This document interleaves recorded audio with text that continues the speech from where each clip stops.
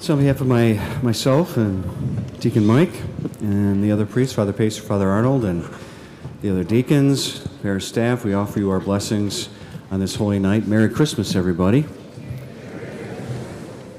This last Wednesday, we had our daily Mass with the kids. It was the last Mass they had before going home for their break. And I was asking them what, if they were to be at the manger, what person would they want to be? And, you know, I walk around and they answer the question, and they, I want to be Mary because she's beautiful, or I like that color blue, I like the way she looks, and all right, St. Joseph because he's so strong, and you know, he's just doing his job, like St. Joseph. I want to be St. Joseph, they said, and somebody said, well, I want to be Jesus because, you know, it's his birthday, and it's how much fun is that? And then they asking and they say, oh, I want to be the angel because then I can fly or something like that. And then there's this one little first grader, and he's kind of a character, and he's just jumping out of his skin. He wanted to answer the question so bad, and I'm like, don't call on him, because I know.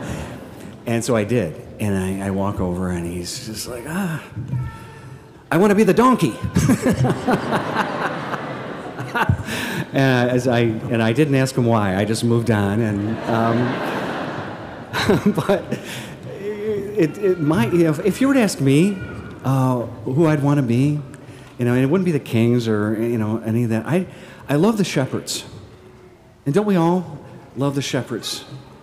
And this first people that the message went to, these shepherds. Now, to get it, you got to know what they were about.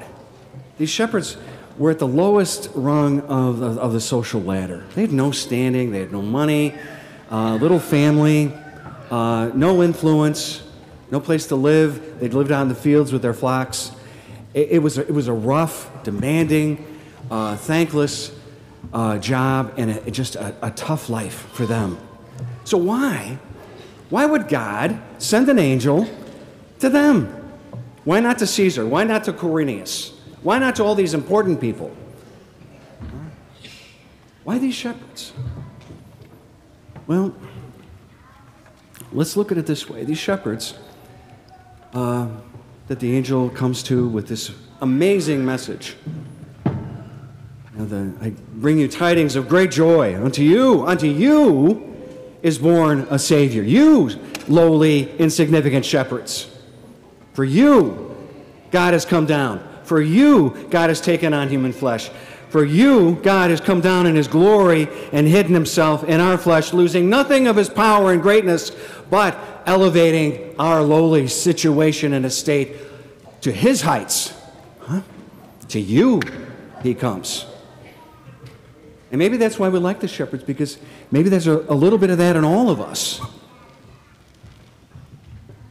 That tonight we remember God, as Bonaventure said, when he gave us Jesus, didn't, not pennies, but a person, not a slave, but a son. And giving us Jesus, he gave to us all that he was, all that he could, all that he had. God has given us the best. We, lowly shepherds, we're insignificant.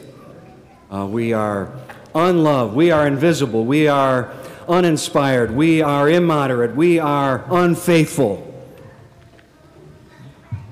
We are broken, bereft, poor, sinful. We can be angry. We can be difficult. We can be unloved. We can be forgotten. We can be those people who, in the eyes of others, perhaps are so unloved. That's us.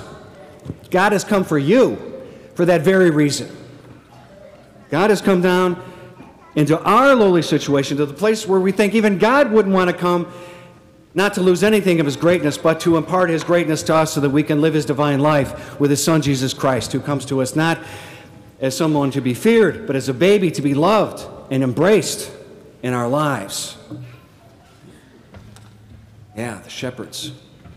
That's why we love them, because that's what we're all about. And what is What is the message for us? Do not be afraid, for behold, I proclaim to you, you lowly shepherds, you, good news of great joy that will be for all people, including us. Amen. Merry Christmas.